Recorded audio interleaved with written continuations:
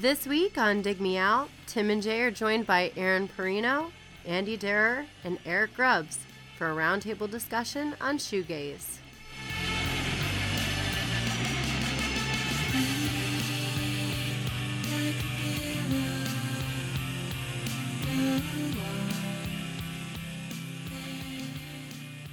Hello and welcome to another episode of Dig Me Out. I'm your host, Tim Minichi, and joining me once again, my co-host, Mr. Jason Ziak. Jay! Tim! We have a full house tonight. The table is... The round table has been completed. We have a topic on hand, and... ready for blast off. We're ready for... Yeah, exactly.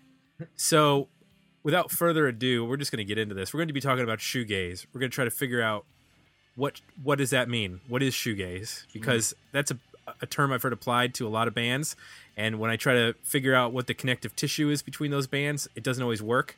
So, we are gonna definitively lay down the shoegaze law. Nobody's leaving until we figure this out. No, nobody's leaving. This is going to be like in iRobot when they have the 3 laws with the robots. I know everybody's watched iRobot with Will Smith numerous times when it comes on cable, just like I do. I can't turn away from it. Haven't seen it. Oh, it is fantastic. Anyway, we're going to figure out shoegaze. We're going to talk about some of our favorite shoegaze bands. We're going to talk about the current state of shoegaze and all the things in between. Doing so with us, we have a group of folks who have all been here before. I'm going to throw it around. We're going to go geographically from east to west, from Boston, Massachusetts. Aaron Perino. Oh yeah. What's the Sheila Divine up to right now, Aaron? We're almost done with the new record, so we're in the mix phase. So it's, next October, we're hoping to have something out. Excellent. Moving a little bit farther east. Oh, you know what? Now I have to look at a map, because is Chicago farther east than Dallas? Or west, I mean? Or no, it's not. Okay. So in Chicago, Illinois. I can't see. My nose is all clogged up and I can't. Illinois. Is it a Sufjan Stevens album or something? It's a Sufjan, yes. Host of the Andy Derrer Show, writer at EmptyLighthouse.com, various other things on the web. Mr. Andy Derrer. Andy, how are you this evening? I am doing well. Thanks for having me back. I think 5 or 6 shows I've done with you now, and it's always a blast. Awesome. And then further west, Eric Grubbs, writer for the Dallas Observer, blogger at Theme Park Experience, host of Do You Know Who You Are podcast, author of the soon-to-be fantastic entry in the 33 1/3 series for Saint Anger by Metallica, justifying... It hasn't been okayed yet, okay? Okay. Oh, it's going to get okay. It's going to get... Just for the snare sounds alone, it'll be okay. Nice. Brother. Y'all will not let that down, will you? We will not. Never. How you guys doing tonight, despite the Saint Anger hate? Wonderful. We're going to make be him here. Saint Angry. Yeah. Why I'm writing my book is because of people like y'all. Thank you. Put that out there. Lay the smack down. So, Wikipedia describes shoegaze as a subgenre of alternative rock that emerged from the United Kingdom in the late 1980s and reached a peak popularity in the early 1990s. It was initially devised by the British music press as a way to ridicule the stage presence of groups of the period who stood during live performances in a detached, introspective, and non-confrontational state with their heads down. The heavy use of effects pedals contributed to the images of performers looking down at their feet during concerts. The sound is typified by a significant use of distortion, feedback, ethereal vocal melodies, and blurring of component musical parts into indistinguishable wall of sound. Good night, ladies and gentlemen. We've just defined shoegaze. It's true. So here's the problem with that description, is that it applies well to, I guess you'd say, My Bloody Valentine. Mm-hmm. and then My Bloody Valentine. The problem is that when you start to get into other bands in the genre, they start to chip away at some of those core descriptions. So I kind of want to go around the room and ask everyone, how does that definition apply to you? And are there other aspects of shoegaze that were not mentioned, or are there things that are more important or less important in those descriptions that really define a shoegaze band for you? Let's go in reverse geographic order. Let's start with Eric. Okay. Ended All with right. him. We're all familiar with how you play guitar, right? I mean, of course, Aaron, you play in the Sheila Divine. And Tim, you play guitar as well? I do, in fact, play Okay. the guitar. So does Jay. Jay, I know you're a drummer, but have you also played guitar? Yes, I play guitar a lot. Actually, Okay. at this point, I own guitars. Okay. And Andy? Oh yeah, played guitar for 20 years. Okay. At any point when you were learning to play guitar, like electric guitar, I mean, was there ever a time that you heard that someone say, don't play an open chord, whether it was G, E, C, D, A, through a distortion pedal? Did y'all ever hear that? I did not. No. Nope, nobody ever No. told me that. Okay. I randomly remembered reading in a Kirk Hammett column about how if you play an open strum guitar through distortion, it sounds too muddy. The thing is, that is the sound of shoegaze to me, and frankly, it's pretty awesome.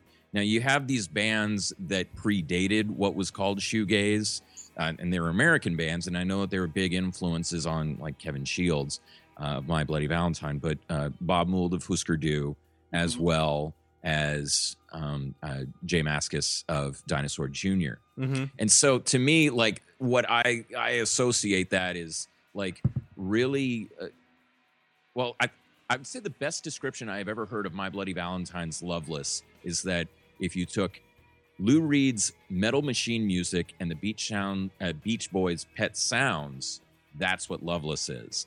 And so it is very much this idea of things that were previously thought to be taboo, of that it would be too noisy, actually ended up being very melodic, and through all the quote unquote noise, you could find something that you really connected with. And to me, it was a lot of the melodies. Now, Okay.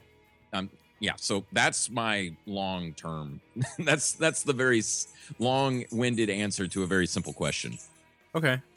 Andy, what about you? What makes up a shoegaze band for you? Yeah, I think it's all those things put together, but I think like the big bang of shoegaze happened years before the Loveless album. I think it was Psycho Candy by Jesus and Mary Chain. I think that definitely typified the exact same thing, where it was the most intense noise meets the most lilting melodies and, you know, beautiful songs and stuff like that. So I think that's kind of what the big bang was. Then it was kind of pushed over the hurdle with Loveless, and then all the American bands were catching up in the early 90s. You could even say that the Smashing Pumpkins, their first two albums, especially Siamese Dream, had a base in shoegaze. And I don't know, I'd also say it's an image too, because back then the Pumpkins, you know, they had the long hair, they had the paisley print shirts, nothing's matching, everything is just kind of like a psychedelic wonderland in all their band pics. And you never see a shoegaze band with, you know, all crew cuts wearing sweaters. You don't see that. You see, you know, the flowing hair is another major thing for shoegaze, for me at least. Aaron, your thoughts on shoegaze? My thoughts. I mean, for me, I think it's more like using effects pedals to make your guitar sound sort of un-guitar-like. That like, you know, the use of reverb, delay, distortion, and whatever else. Like, you know, Robin from Cocteau Twins, just very affected stuff. So. Well, let me ask you guys this, because we've all mentioned, you know, the importance of the guitar. Do you have to engage the whammy bar and bend notes for it to be shoegaze? I think that's Not just Bloody Valentine.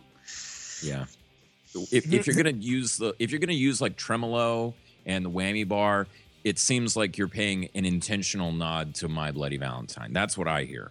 Well, because I want to mention a band, and this is one we can debate about its shoegaze credentials. Swerve Driver often gets lumped in with shoegaze. They used quite a bit of whammy barring, tremoloing. I don't think it was necessarily in the same way. I think they were doing it in almost a surf style that went back to the very early origins of rock. They were a band that was influenced as much by My Bloody Valentine as the Stooges and that sort of primal rock.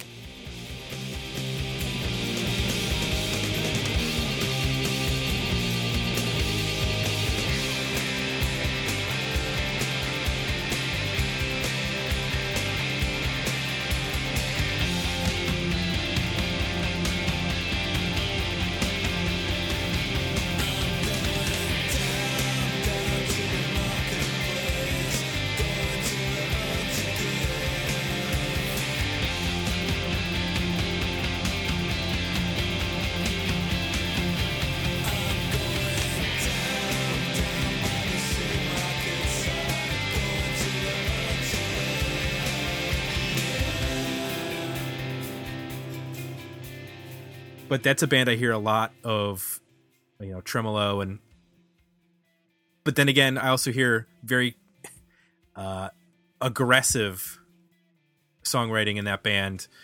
Son of Mustang Ford and Duel, and a lot of songs that don't necessarily fit in with what I consider the ethereal. Yeah. So, Jazzmaster is the guitar. Of Shoegazer, but I don't know. I still think that the bend thing is pretty much the My Bloody Valentine thing. I got a weird question. How about a Swerve Driver, their big comeback album? I actually thought it was stronger than My Bloody Valentine's comeback album. Both were great albums, but I think the Swerve Driver album just seemed like more of a breath of fresh air. And and MBV kind of was just slightly a retread for me. I don't know. I agree. Nice. Isn't the delay pedal the signature? When you really break it down in terms of talking about effects, isn't that the effect that has to be there for it to fit the genre? I think it would be distortion. I think distortion more than delay. It's just what I've found. I mean, that's like the common thing, whether it's a slow dive song, a ride song, even a chapter house song. I can go down the list that I have at my disposal of all the bands I would like to mention throughout this podcast. But no, those are, and Lush is another example. How about this? Could you have an acoustic band be shoegaze, or could a shoegaze band pull off acoustic? That's a good question. That would be a tough sell. Because you would probably get more, descriptions of that's kind of, when you say acoustic, I think a lot of people associate that with folk. But yeah, you could throw acoustic through all those pedals though too. I mean, I'm trying to think of an example, but I'm not coming up with one right now. Well, that's why I was thinking of the delay pedal, because it does so much of the work. Yeah, I have a couple of pedals by this company called Strymon, and they have this one, the Blue Sky Reverb, and it has this shimmer effect, and when you play it, it sounds like basically a keyboard with just one. It's basically Sigur Rós in a box, but it's pretty amazing. Yeah. But that with delay, and it's you can get so many shoegaze things. You don't even need the distortion, but then you add the distortion, and it's sinister. So. Yeah, just off the top of my head, I'm thinking of a Pale Saints song, one of their best known songs, Write It Out. I think that has acoustic going through a lot of effects pedals. I could be wrong. Yeah, sometimes by MBV too. It was based on acoustic, right? Mm-hmm. Off of Loveless. There's a couple, but few and far between. Right. Yeah, I mean, the key thing is that another common thing is just it's got to be an electric guitar. Well, does the noise of the electric, is that the key element that separates shoegaze from, say, dream pop, which is a little less abrasive? and more. Yeah, like Cocteau Twins. Yeah. I thought so because some of the playlists and stuff I was checking out, there would always be a blend of the two, and my distinction was the dream pop stuff had less distortion than the shoegaze stuff. Yeah, Mark Kozlik. Would you put him dream pop or shoegaze or just an asshole? No, I'm kidding. Option 3. I would say. I mean, that's a good question because, like, man, he would have some songs that would just really just go nowhere, and they would have, it would be on acoustic or be with a full band.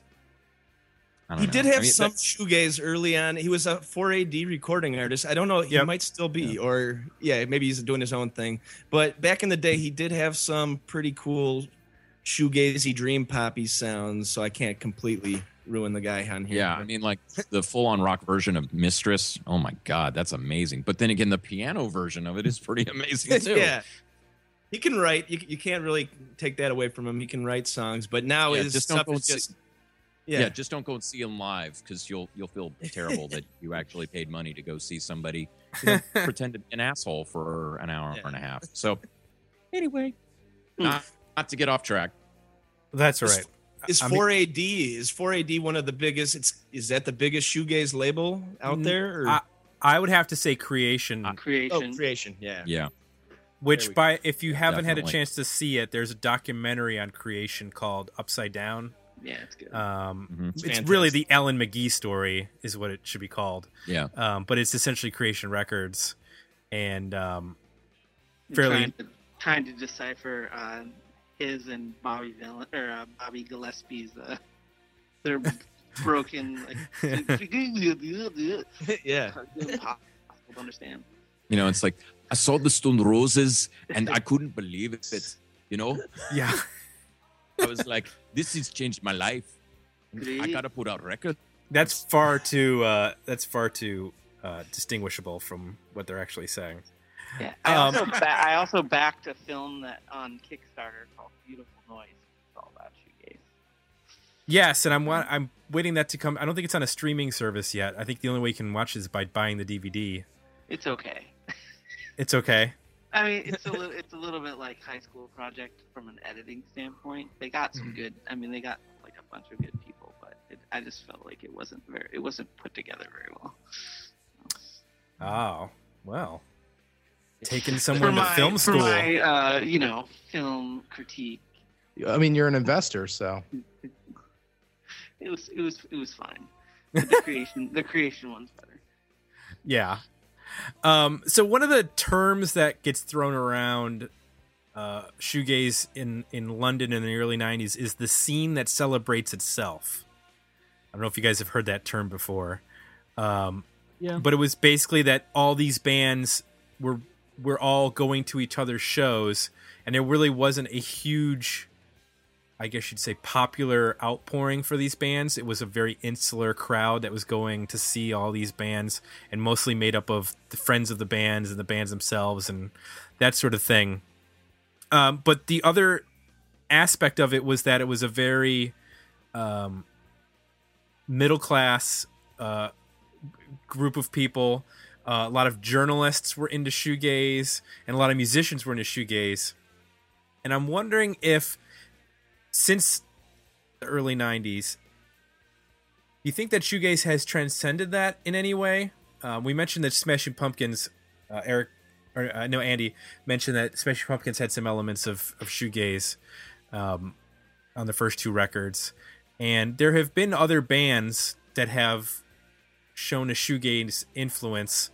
I believe it's the term in the 2000s is called new gaze, because they don't want to be lumped in with the same shoegaze bands.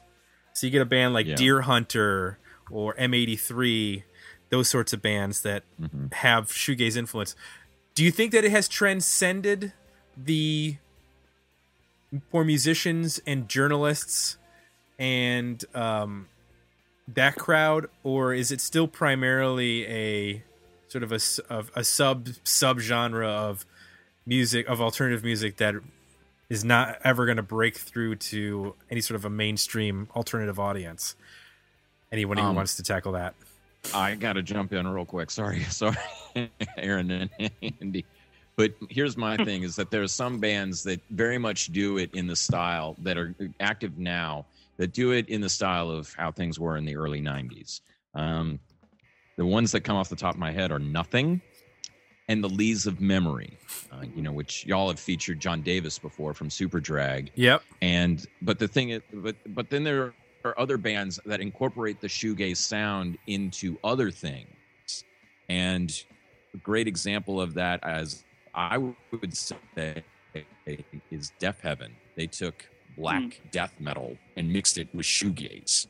There's a band that's it's from Dallas, but they're on Relapse Records, and they're called True Widow, and they take elements of doom, stoner rock with shoegaze. And some other bands I would like to mention are Ringo Death Star and Sulk. So that's what I think. I mean, I don't necessarily know if it'll be as popular as it was in the early '90s, but there are definitely some great bands out there that it's gone beyond just kind of the shoegazer crowd. I mean, I like to say that Deaf Heaven's Sunbather brought My Bloody Valentine fans and Carcass fans into the same room. That has never been done before. At least to my... At some point, we're going to do a show just on bands with puns for their band names, along with Ringo Death Star. I think there's like John Cougar Concentration Camp is one.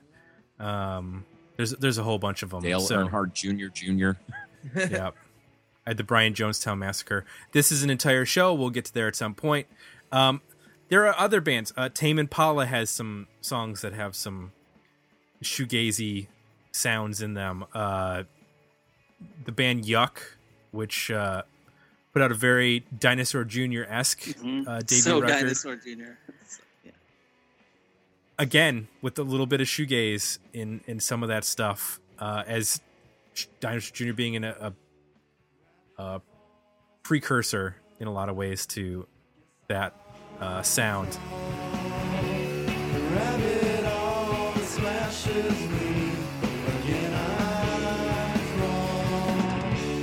Try to think what's over me. It makes me crawl. Then she run away from me faster than I crawl. A rabbit falls away from me. Yes, I'll crawl. A rabbit all smashes me.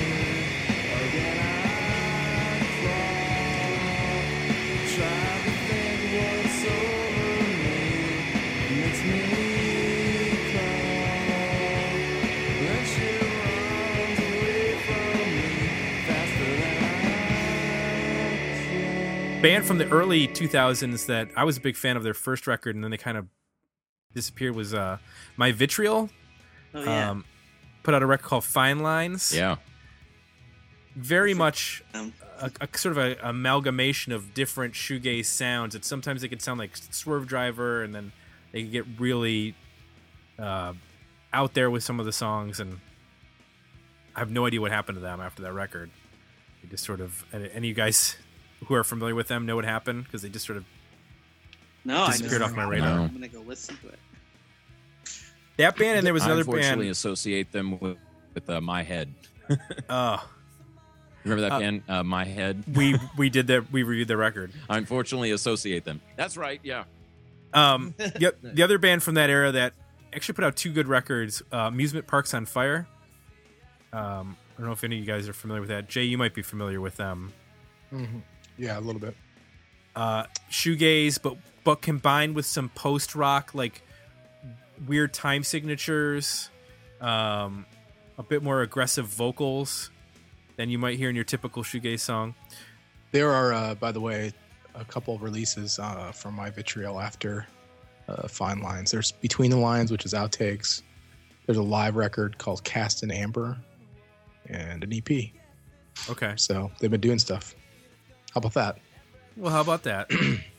I would even say, like, I know we talked about the Pumpkins, but what about a band like Hum? I mean, I think they kind of took metal. I mean, back in the 90s, they kind of took a metal sound through a shoegaze aesthetic in some ways, especially the Downwards Heavenward album.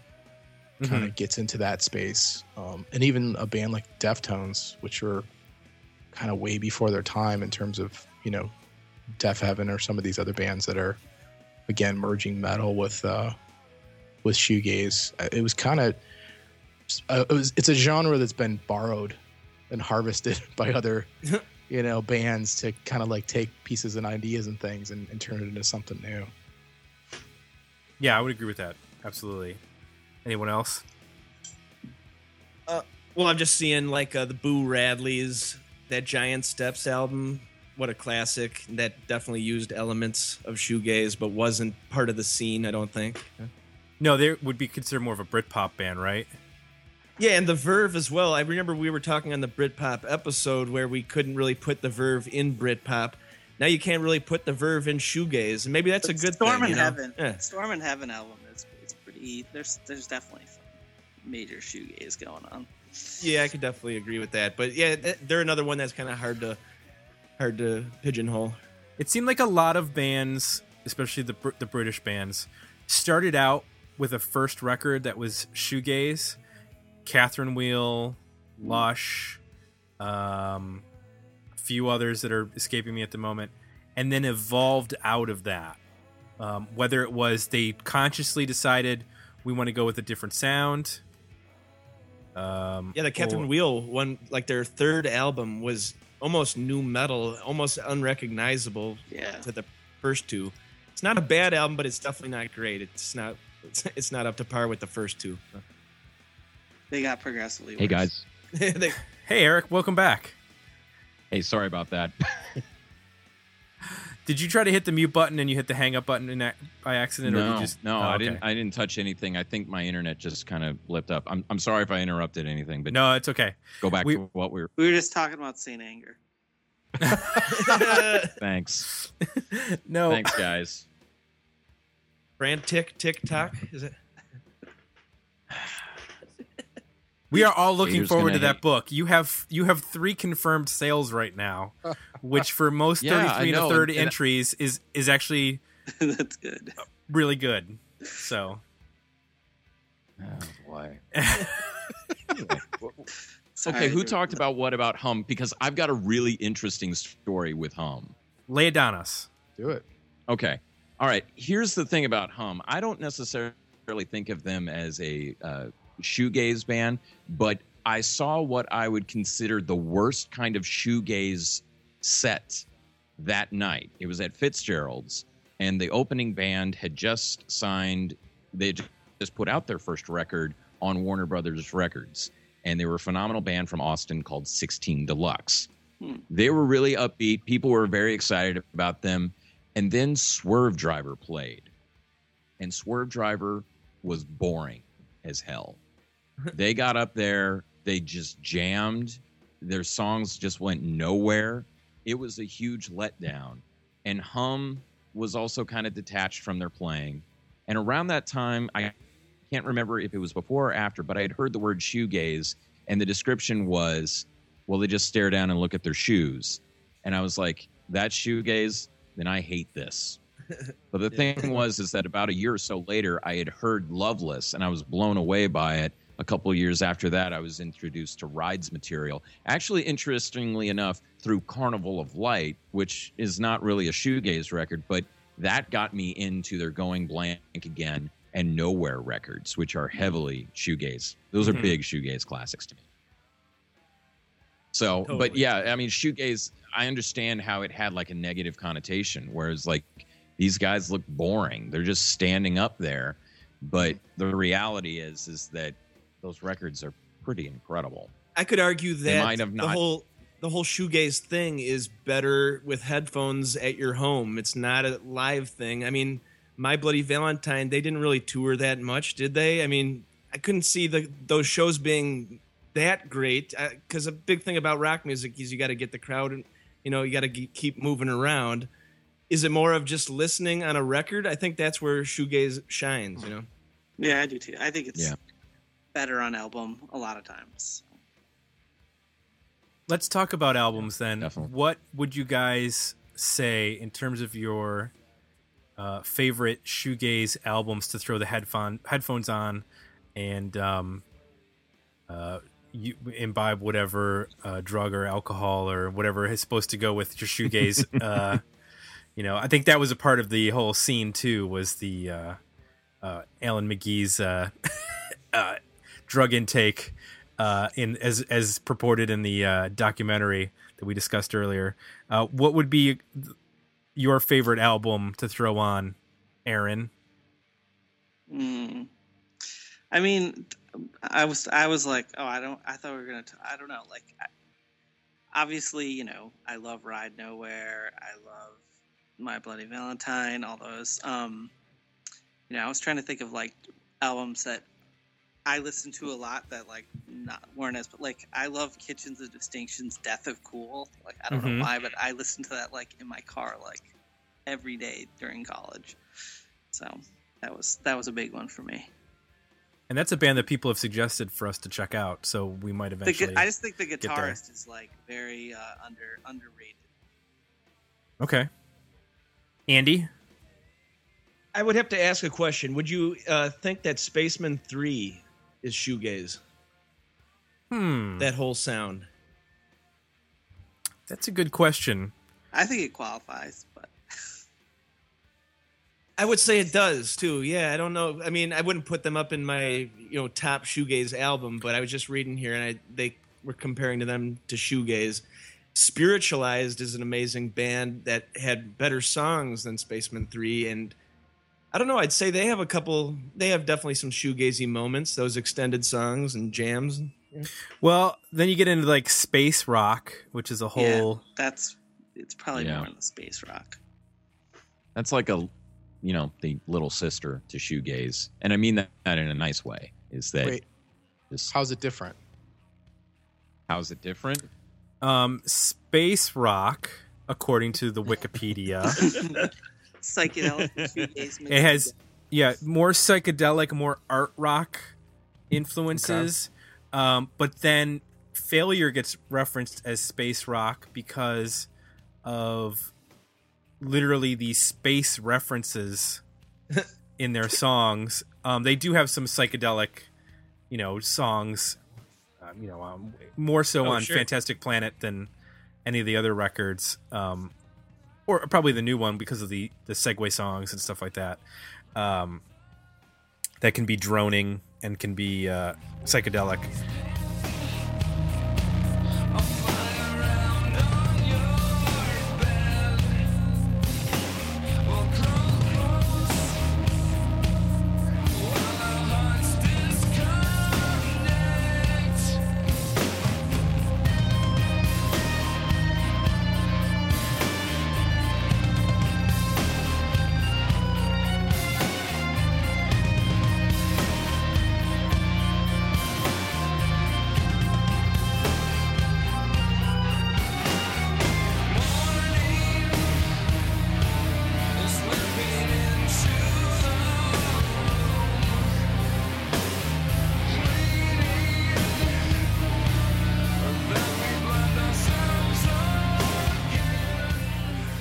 But also that there's space within the actual music. That it's not there's more. Oh God, how do you describe this? It's that there are not huge collections of notes all on top of each other. Like when you hear the opening riff of, the Fantastic Planet, there's a lot of space in what's being played. That's how I would describe the space element in terms of actual space in the notes, I guess. I just asked that to torture you. You did torture me. That was Nice. torturous. I was like, how long is this going to go? The hot seat. Let me just share this about albums that I would say are just like classic shoegaze records, other than the aforementioned ones. But to me, like Ride's Going Blank Again, that would be my go-to one, without a doubt. But some other like runner-ups would be Slowdive's Slovaki and Catherine Wheel's Chrome. Catherine Wheel's Chrome is phenomenal. See, that's the one that I have a hard time with, because I feel like they're starting to evolve out of shoegaze with that album. Yeah, but the they were- I songwriting's think they were tighter. becoming Much, they were becoming much bigger than just a shoegaze band. I mean, Ferment has a lot of washy guitars, and Black Oh, yeah. Metallic is one of the best songs from the '90s. Yep. And like a song like "Flower to Hide," I mean that song's fantastic. Or "I Want to Touch You," and it's just like I never would think like, oh, what's the difference between space rock and shoegaze. I just kind of heard it all kind of mixed in together. I mean, I've also heard dream pop be mixed in with it, but I would have to say like an element that we haven't discussed so far about what makes it shoegaze and what makes it not. I tend to find that it can be very simplistic drumming. That said, the drummer of Ride is not a simple drummer, Yeah, and that he's guy amazing. is all over the kit. I mean, when he hits that bass drum and then he hits the snare and crash cymbal at the very beginning of Leave Them All Behind, I mean, I'm like, oh yes. That's like my favorite song ever from that genre. Yeah. And then the guitar bends come in. I was like, oh my God, and it's an 8-minute song and you don't want it to end. Another example is Dreams Burn Down from Nowhere. I mean, just you hear those drums and they're amazing. But with like My Bloody Valentine, it's very simple, like 4/4, hitting the ride, hitting the snare on the 1 and 2, or 2 and 4, excuse me. And but at the end of the day, it's more than just a wall of sound of noise. It's like there's a melodicism that I can't get enough of, and whether or not I'm listening to it on headphones or not, I still get a very strong charge out of it. One element, another element we didn't talk about that I don't know maybe defines the genre as much as any is that just the contrast between the vocal and the sort of the hugeness of the guitars. And I found even Catherine Wheel is probably my favorite band if we're going to include them in the genre. But I think vocally they're so different than almost anybody else in terms of, he's not downbeat. He's very, expressive, and he sings loud sometimes. And I feel like most of, if not all of the rest of this genre, the bands we're talking about, the vocal is very restrained, and just in small and on purpose. It's just, that's the aesthetic. Also hidden behind a lot of reverb and stuff. Yeah. Mm-hmm. Yeah, it's just above a whisper. Like Neil Halstead, a slow dive. Very much like, I mean, and even his own solo acoustic stuff and the stuff he did with Mojave 3 is that it's melodic, but he's just so soft with his vocals. Right. Whereas with Catherine Wheel, it's like Rob Dickinson is like, hello, hi. And like Andy Bell and Mark Gardner of Ride, I mean, they harmonized well together that I had a hard time telling the difference between them, but they were both like, very breathy instead of very charging on the mic. Yeah, when your cousin's the singer for Iron Maiden, I don't think you have any other choice but to grab the mic and go for it. That's true. One of the let me go back here to the my notes on this, where we one of the things that was brought up, you mentioned about the drumming, is that if you look at some of the influencers on shoegaze, you say Jesus and Mary Chain, that there aren't very dramatic or difficult drumming on a lot of that Jesus and Mary Chain stuff. I think that's Bobby Gillespie on the really early stuff, right? Playing drums. Yeah. And The Cure, I think, would be an influence on quite a bit of the shoegaze, the early Cure stuff, which is, again, it's not wildly complex. Yeah, I'd like to think back to like the earliest incarnations of this sound. Like, was it Velvet Underground with their feedback? I don't know. Like, what would you think would be like maybe the earliest baby steps towards shoegaze? You could probably go to like 60s psychedelic music, like 13th Floor Elevators and stuff like that. Yeah, sure. Or the Birds too. Yeah. Yeah, and I think a big influence on Bobby Gillespie's drumming on Psycho Candy was because of Mo Tucker. of the Velvet Underground, because he set up a very primitive, very basic setup. I'm not even sure if he even had a bass drum. I think he just hit a very large floor tom, just like how Mo Tucker played, and just like had a cymbal, and I don't even know if he had hi-hats.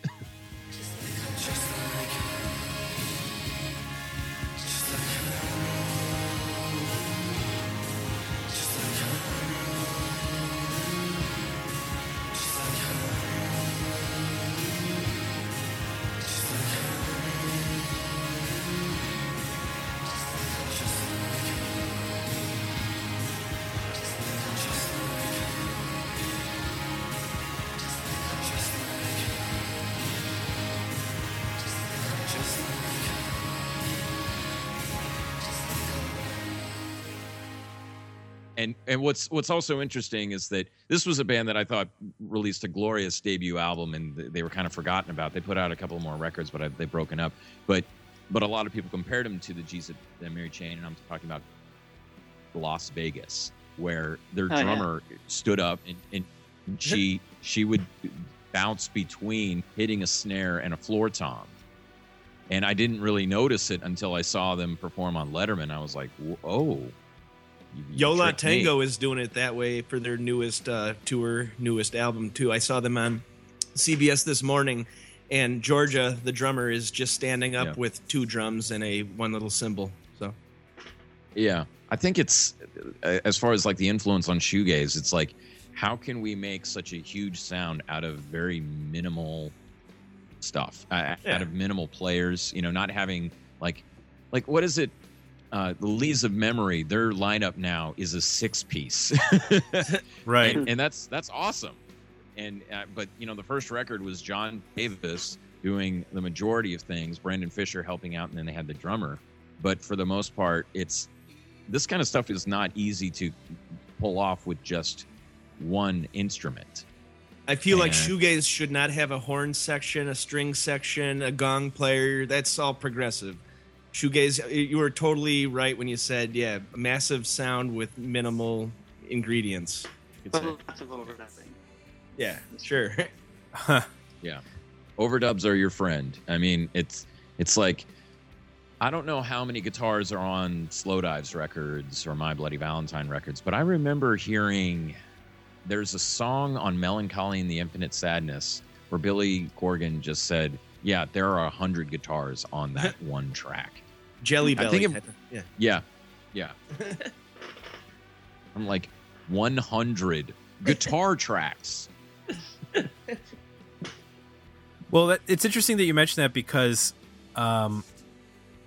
in reading about Loveless, there's a lot of perception about how that record was made and what effects are used and it was super expensive. Yeah. It was super expensive. It almost bankrupt creation, but it was also, it's not as there aren't as many effects. I'm trying to look back through my notes here what he said exactly, that people think that there's like all of this delay and all of this things here and there that are going on and they're using effects, and it's just the way he played them and then processed them in the mix aspect of the whole thing. It wasn't that in recording that they were layering hundreds of delays on top of each other. It's less exciting than the mythology of it. So right, we played with Primal Scream back in the day, and Kevin Shields was the guitarist, and we were talking to him, and my guitarist was like nerding out and asking him all this stuff, and after it he was like, oh, it's just using like this one basically box processor, and like he's like, it's just this preset. It's basically like, it wasn't like as complex as they made it. Like in my old guitarist, he was like he was like, mastered records and stuff, so he knew about it. He was just like, it's kind of boring how easy it was, because then he went into rehearsal and like just did it, and it was like, oh yeah, there it is. Mm-hmm. Was that during the Exterminator album for Primal Scream? Or? Yeah. Nice. That's a great. It was him, album. Jim Reed, and I don't know, it was on a festival. But Oh, okay, that's crazy with Jim Reed too. I think that was the last record that Creation did with Alan McGee. Didn't he like sell the label at that point? It was after Exterminator. I think it was just like Okay. it was in Belgium, like on some festival, and there they were. Okay. Yeah, because I think he mentioned like there's no chorus used, there's no flange. Most of what he did, he just used with the tremolo arm, and it's not as, people have this idea of him being like Brian Wilson or Phil Spector, like going crazy in the recording studio, but it's a lot more mundane than that. That was the other part. Like, you heard all these like stories about him being, whatever, mad or whatever, and like talking to him, he was just like, this nerdy dude who was like macking on some Belgian bartenders. Yeah. And I would have to say that throughout the rest of the 90s, there was just this mythos about the record. And was there ever going to be another My Bloody Valentine record? And I think Kevin Shields even said, there will be another My Bloody Valentine record before Bill Clinton leaves office. Wow. Yeah. Well, it had to take a little bit longer. And I think by the time that MBV came out, people were excited that they released something. They were touring again. And a lot of people that didn't get to see Loveless live back in the early 90s, maybe they weren't even born yet, finally got to see it. But I mean, it was smart of them to do that, but there was such a mythos about that record because you would listen to it and it wasn't immediately obvious how it was made. No, it's good. Yeah.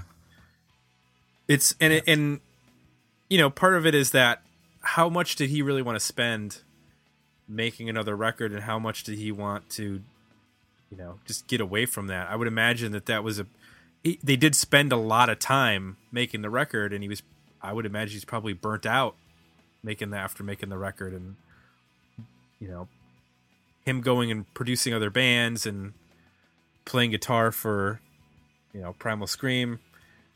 That kind of makes sense if you were just sort of like completely immersed in something for, I think it was like over a year, and then you just have to like get out of there for something, and then it becomes this, genre defining document. That I would imagine that's a hard thing to follow up. A lot of bands can't even make a good second record, let alone one that's you're following up a record that has completely defined an entire genre of music. Well, it's like it's a Brian lot of Wilson pressure. had a hard time following up Pet Sounds. Right.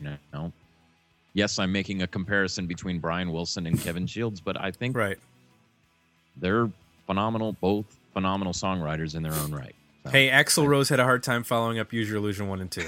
Yeah. It's the same thing. He was too busy asking for reggae. Yeah. Look it up, guys. I'm doing a 33 1/3 on Chinese Democracy.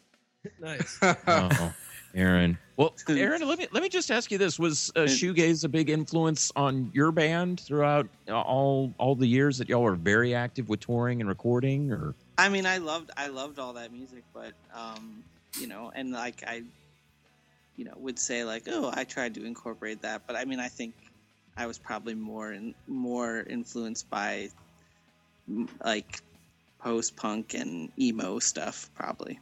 Mm-hmm. But I always try to like now I'm definitely like more into pedals, so I think more so now. Yeah. Okay. We need to have a show on pedals. We've brought up pedals a lot on different shows. I remember a band called Gowdy that they were signed to Lars Ulrich's record label, and the thing was that like the singer of the band, Johnny Gowdy, like I think he had like 100 pedals on stage with him on stage. That's at a certain point. It's like it gets stupid. Like I mean, even like I don't even have that many.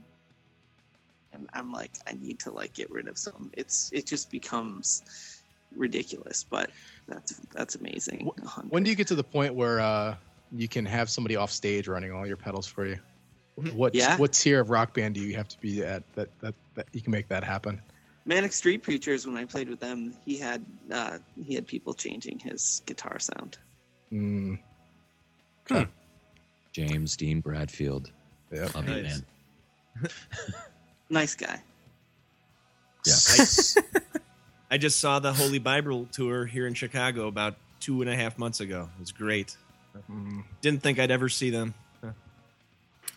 rubbing it in. What they do for Richie's parts? Oh wait, there are no Richie's parts. yeah. Hey, to do.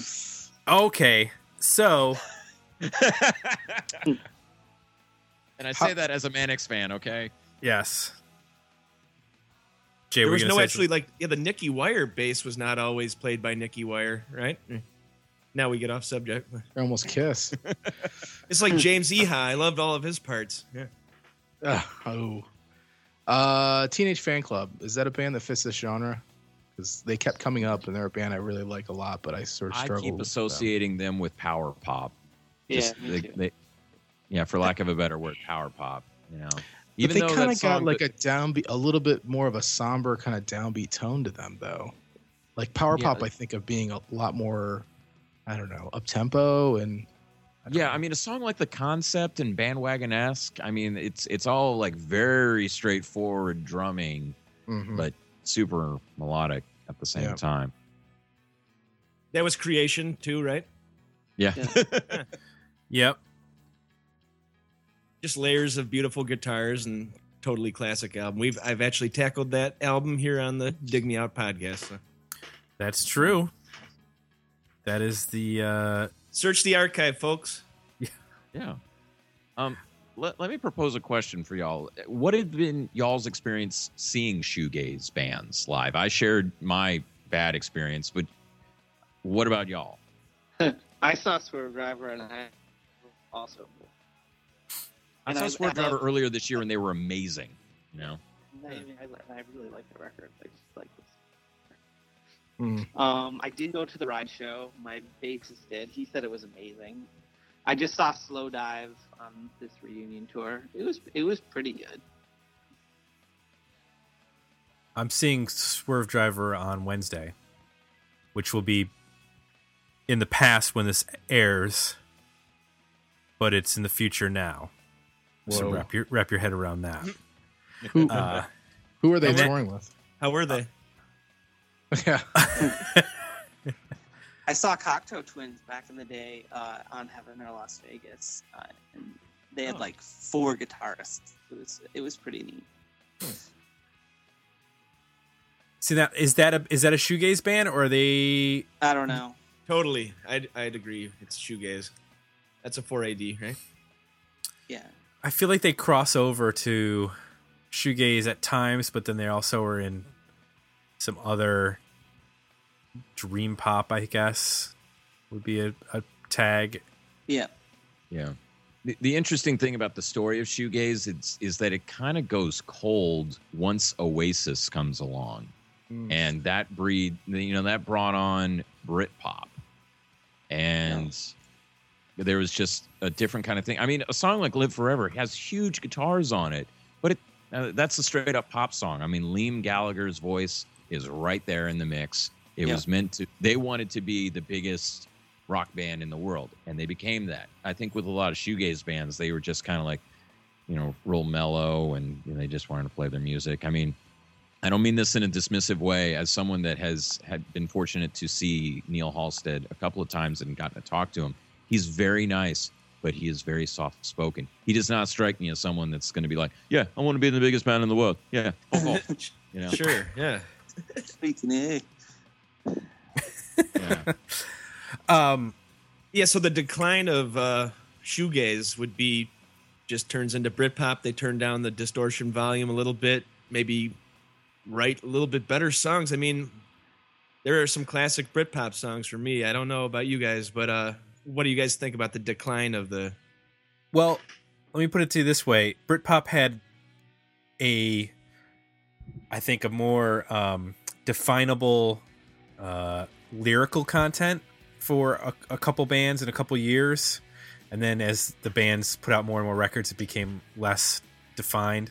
But, Oasis represented a certain economic class and a certain type of listener. Blur did the same and then sort of evolved to more of an arty sound. Shoegaze doesn't have that. Shoegaze, because the vocal is so secondary, really, to the music, I can't tell you what Belinda Butcher's singing about in any My Bloody Valentine song. I like the sound of her voice. It evokes an emotion, but I don't know what the hell she's singing most of the time. So, but I know what the hell Liam Gallagher's singing on Rock and Roll Star or Damon Albarn on Park Life. Although I don't necessarily get all the references because I'm not British. You're not but supposed I'm sure that to, mate. Yeah, exactly. But I know the people that in the UK did, and that's why those, Shoegaze was sort of, I think, a bridge in a lot of ways for people in indie rock, or let me put it this way. If you read the 33 and a third book on Definitely Maybe, and it comes up in the documentary as well, Upside Down, Noel Gallagher was a huge fan of My Bloody Valentine. He liked that big guitar sound that they were getting, and he just took it and went in a little bit different direction. He refined it, and he made it huge. But if you listen to like the end of Rock and Roll Star, it gets very trippy. And oh, sure. Yeah. So he was not afraid to do that. Now, when you move on into what's the story, Morning Glory or Be Here Now, you sort of start getting into the excesses of like layering the guitars, and more so on Be Here Now than I think More coke. Yeah. and more cocaine. Yeah. Which is not a shoegaze drug. That's not a drug that goes well with shoegaze. Not that I know that personally, but so there is a connection. It's like and people forget that, because Oasis was on Creation, they were essentially quote unquote an indie band when they started. It wasn't until Creation, got bought out. I don't know if bought out is the right term, but they merged their business with the majors at a certain point, that Oasis went not from being an indie band to being a major label band. Was it Epic was the label that they Yep. Okay. So It seems like Britpop was better for the singles. Shoegaze was better for the albums as a whole. I can't really name agree. too many. Like, what would be the top 3 Shoegaze singles of all time? I mean, Only Shallow. probably one of those off of Loveless. Allison. Twisterella. Yeah. But those don't compare to, in terms of impact, of the biggest Britpop singles. Allison by Slowdive. Yeah. But What's the those big song on the songs- Nowhere album? What's not Polar Bear? Vapor Trail. Vapor Trail. There you go. That's probably Yeah. the number one for me. Just pretty much a pop song with shoegaze guitars. So. I think if you want to hear the apex of shoegaze in the early 90s, if you can, I'm sure you can easily find it on YouTube, but it's Ride 1992 Reading Festival. Absolutely incredible. And Teenage Fan Club rocked that one too, and were great on that same show. That's on YouTube as well. Yeah, didn't Nirvana also play that one? I believe so. Yeah. Okay. Yeah, but Ride, I mean, a number of years ago they put out a box set of it came with the Ride Best Of, but there was also a second disc of rarities, not B-sides, but like unreleased demos. And then there was the third disc, and it's live at Reading, and it just Nice. it pummels. And I think they later released that on DVD. I don't think they reissued the Ride records again in the last couple of years, and on Going Blank Again on that reissue, it's them live at the Brixton Academy. But again, if you can find the Reading Festival performance, I mean it's well worth your time if you're interested, and I think the music still holds up well, but like Andy said, is that the albums stand out more than the singles. Like, I can't say that I only like one song on Nowhere. I like the whole record. Same with Going Blank Again. Right. We're going to hit the hour mark here in just a few minutes. So let's end this with, now that we have thoroughly defined shoegaze, we can rewrite the Wikipedia. Is shoegaze an ongoing, evolving genre, in the same way that, say, like metal is an ongoing and evolving genre? Or is shoegaze something that is locked into the late 80s or early 90s, and now we're just looking at mutated offspring? Whoever wants Definitely to jump in a mutated offspring situation, you know. Okay. I mean, there are some bands trying to, Lee's a memory. At least when the band started, he wasn't, shying away from that. He seems to be a little bit less excited to use that term now. Right. Oh, there's a band like Ray. I don't know if anybody's heard them, but they're, I think, unashamed to call themselves shoegaze. So there's still, I think, niches and new bands that are into it, but it's not as, it's not a big umbrella genre like heavy metal, that's for sure, or country or something like that. Yeah, because there's like a million bands that are, sort of aping the Massachusetts, the like Dinosaur Jr. type thing, and I think a lot of bands are just harkening back to like, the 90s sound lately. So, but I don't think it's its own genre really anymore. Right. I kind of wonder if Kevin Shields hates hearing the word shoegaze, just doesn't want any part of it. I've never heard of anything in the news like that, but they have to get irritated about always being put into that box, Well, I think bands in general don't like to be categorized, right? That's true. Yeah, but it makes it's like more for fans and for writers. Yeah, it's an easy go-to. It's a shortcut, but for the bands, it's just like, we're a rock band. I mean, interviewing so many emo bands for my book on post-hardcore and emo, they just wanted to be rock bands, not emo bands. I'm fascinated by like people when they start to sing, when they basically have the guts to finally start screaming. Like, when does that point happen? And that's when you stand 2 feet back from the mic, right? Yeah. Right. Yeah. And you see, none of that would have been in shoegaze. It would always just be like, I'm just kind of singing into the microphone. Okay, are we done? Yeah, okay. I want to toss off. Get a bit. Yeah, whenever they just make up the words, sometimes on the spot, no one can hear the words anyways. So yeah, they could sing their grocery list, and if it sounded great, I wouldn't recognize it. No one would call them out ever. Yeah, I think that's why I like what like Lee's Memory are doing, because it's like it's kind of classic shoegaze sound, but it's still like John Davis is an awesome singer, so it's kind of a little bit more. Mm-hmm. Mm-hmm. Yep. And they have a new record coming out soon, so I look forward to it. Yeah. I'm glad he's back doing it. Yeah. Because Sisyphus Says is like, I listened to the first 3 seconds. I was like, hell yes. Same here. Yep. All right. Let's put a bow on this particular episode. We did it. We did it. Yay. Only one hang up. Yay. Yeah, we got through. Technical issues be damned. I need to say thank you, starting in the East, to Mr. Aaron Perino. We look forward to the new Sheila Divine record coming out this fall. Thanks for having me. It was fun. In the Windy City of Chicago, Andy Darer. Andy, what's coming up on the Andy Darer Show? I'm going to be posting an interview we did a couple months ago with Tad Doyle from the band Tad. We just totally moved over all the podcasts to a different server, so unfortunately you got to resubscribe. Just Andy Dare on iTunes, it'll come up. Had Teenage Fan Club Norman from Teenage Fan Club this year. Had Chris Conley from Ministry and Revolting Cox. Bunch of stuff. Been about 5 years. Find it all at andydare.com. And I want to thank you guys for hooking me up with Tank Boy.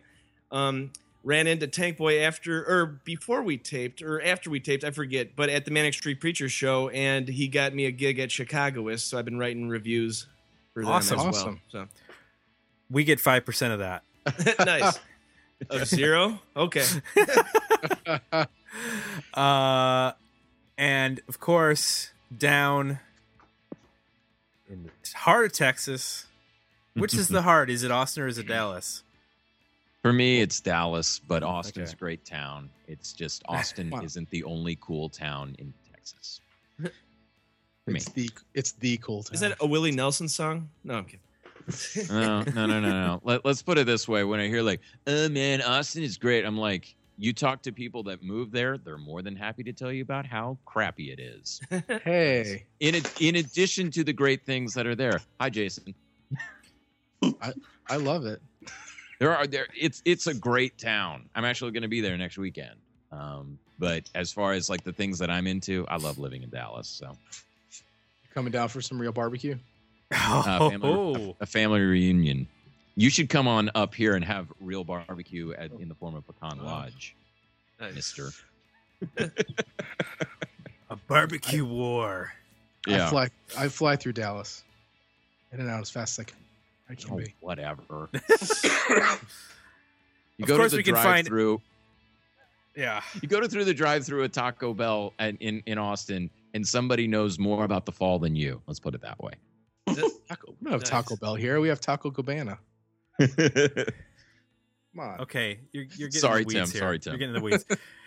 Theme park experience. Do you know who you are? Dallas Observer. All these things under the control of one Mr. Eric Grubbs. Yeah. Thanks for coming back, Eric. Always good to talk with you guys. I have a good time, and good to finally meet you, Andy and Aaron. Yeah, same to you guys. Good to meet you. I'll And pick you up when I'm in Dallas. Sounds good. I can ask you lots of questions about Sheila Devine. Great. I'll ask you questions about barbecue. Okay, sounds good. that's what we do here. We make connections and Love it. we discuss barbecue. It's the running theme. We had a 45-minute discussion with Dale Crover about barbecue. So Wow. that's what happens on this podcast. Now I need to go get some barbecue. So I want to remind everybody who's listening, please head on over to our website, digmeoutpodcast.com, if you want to suggest an album, and if you want to leave some positive feedback. iTunes is the place to do it. For Jay, I'm Tim. We're out. We'll be back next week with another episode of Dig Me Out.